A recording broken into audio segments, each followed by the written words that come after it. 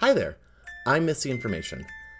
On August 1st, I was challenged by Alice Lee of the Bat Month podcast to watch the film Twilight, 4 minutes every day during the entirety of the month. I decided to do it, because who am I to say no to someone on the internet? And thus began Twagust. Day 4, Episode 4 of Twagust. I had a realization this morning as I was sitting in my car after getting my morning breakfast sandwich from the local gas station. I was thinking about the opening theme, a variation played on a music box of the popular tune A Thousand Years, which of course comes from the Twilight film Breaking Dawn, Part 1, which we are not covering on this podcast. However, it is the most famous song to come out of Twilight, so I figured it might be appropriate to use for the theme. What I had never really stopped to think about is the implication of the 1,000 years in the titular song.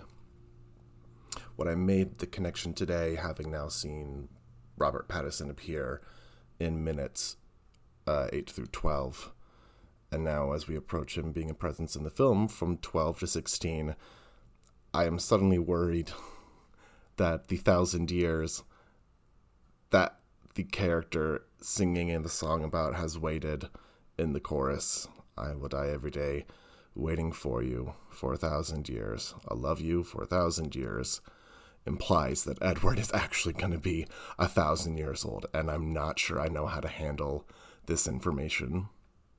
But we're going to have to handle it the best way we know how, by clicking that play button and going on with the next part of our Twagust. Oh boy. We are now queued at minute 12. For those who need a quick reminder, in the last segment, we finished kind of the introduction to the high school here, the cast of characters, and we also introduced Robert Pattinson, aka Edward, into the mix. The pale, pasty mix, the eye contact making and avoiding sensuality was introduced, and I can't wait for more of it. We're going to get a countdown starting here from minute 12. On the boop. 3, 2, 1. Boop. Oh, hard cut to Carver Cafe. Okay. And her dad and her are having lunch, and there's breakfast. The awkward, oh, all the people in the town know me, but I don't know who they are. Oh, that's definitely lunch. She has a grilled cheese.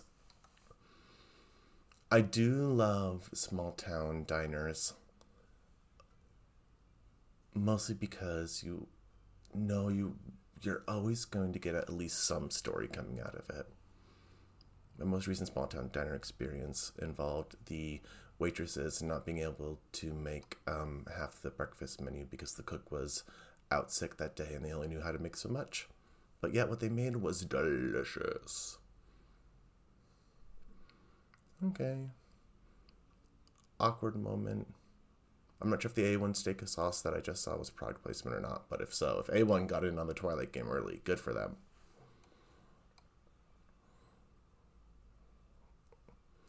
Oh, she's calling her mom.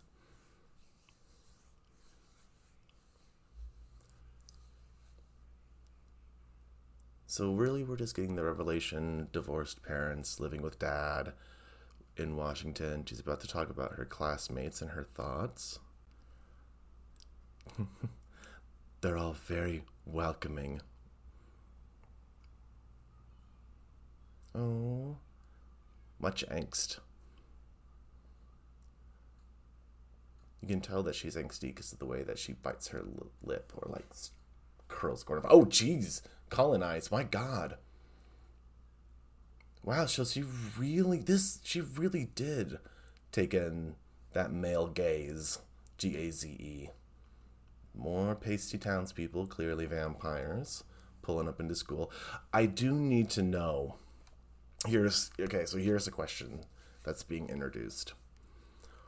Why do vampires need to go to a school? What's up with that? But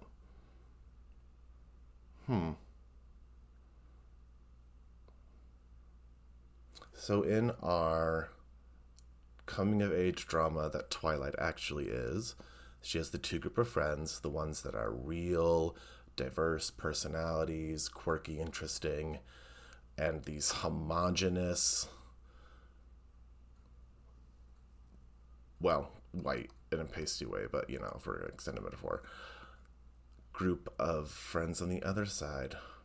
Interesting. I wonder what she's going to pick. Now, okay, this is interesting.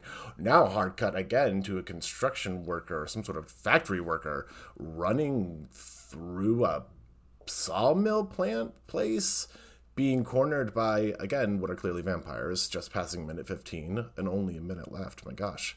Whoa, that's a very nice matte painting. Okay, so the vampires were chasing this guy. I'm assuming he's their freshest meat, but that was such a short cut with no actual kill in it. I don't really know what happened. 30 seconds left. Bella is... slipping on the ice. I hurt myself severely slipping on ice, so I feel for you, Bella. That is not something you want to mess with. Penguin walk, everyone. Remember, little tiny steps when there's ice. 15 seconds left. And... so he's a security guard that got killed by, quote, some kind of animal. An animal, Bella says. An animal indeed. At 16 minutes, we'll have to stop mid-conversation, and we'll be left with no possible way of knowing what animal killed that security guard. No way at all. Interesting. So we're going to be learning, I'm assuming, in the next 4 minutes of this, more about the way that vampires in this mythology stalk and kill and possibly drink blood. I know that the vampires in this are not, Dracula. They're not Vlad the Impaler. They sparkle, for one thing. I'm very curious to see what other changes are made in the vampire mythos. That is that. I'm going to leave it here just because I am feeling a little under the weather. I've been having a bit of a coughing fit earlier. No COVID, thankfully. But I'm very surprised that I have not started going into a fit as of right now during these last few minutes that I've been with you. So I'm going to take that as a win, and my body choosing to fight through this to bring you a few quality seconds of entertainment hidden throughout this. Something I've been meaning to just add a stray thought that I had where there's no real good place to put it. But just in the context of how my brain is reaching for any sort of information to plug into my knowledge of Twilight. I did think to myself the other day, I should mention the fact that Twilight was originally fan fiction that was based off the Harry Potter universe, and that I remembered I was shifting a fact ever so slightly how 50 Shades of Grey was originally fanfic of Twilight. And now I'm just trying to picture a universe where the first fact that I stated was true. And gosh, I wish it was. Accio fanfic. Until next time, take care.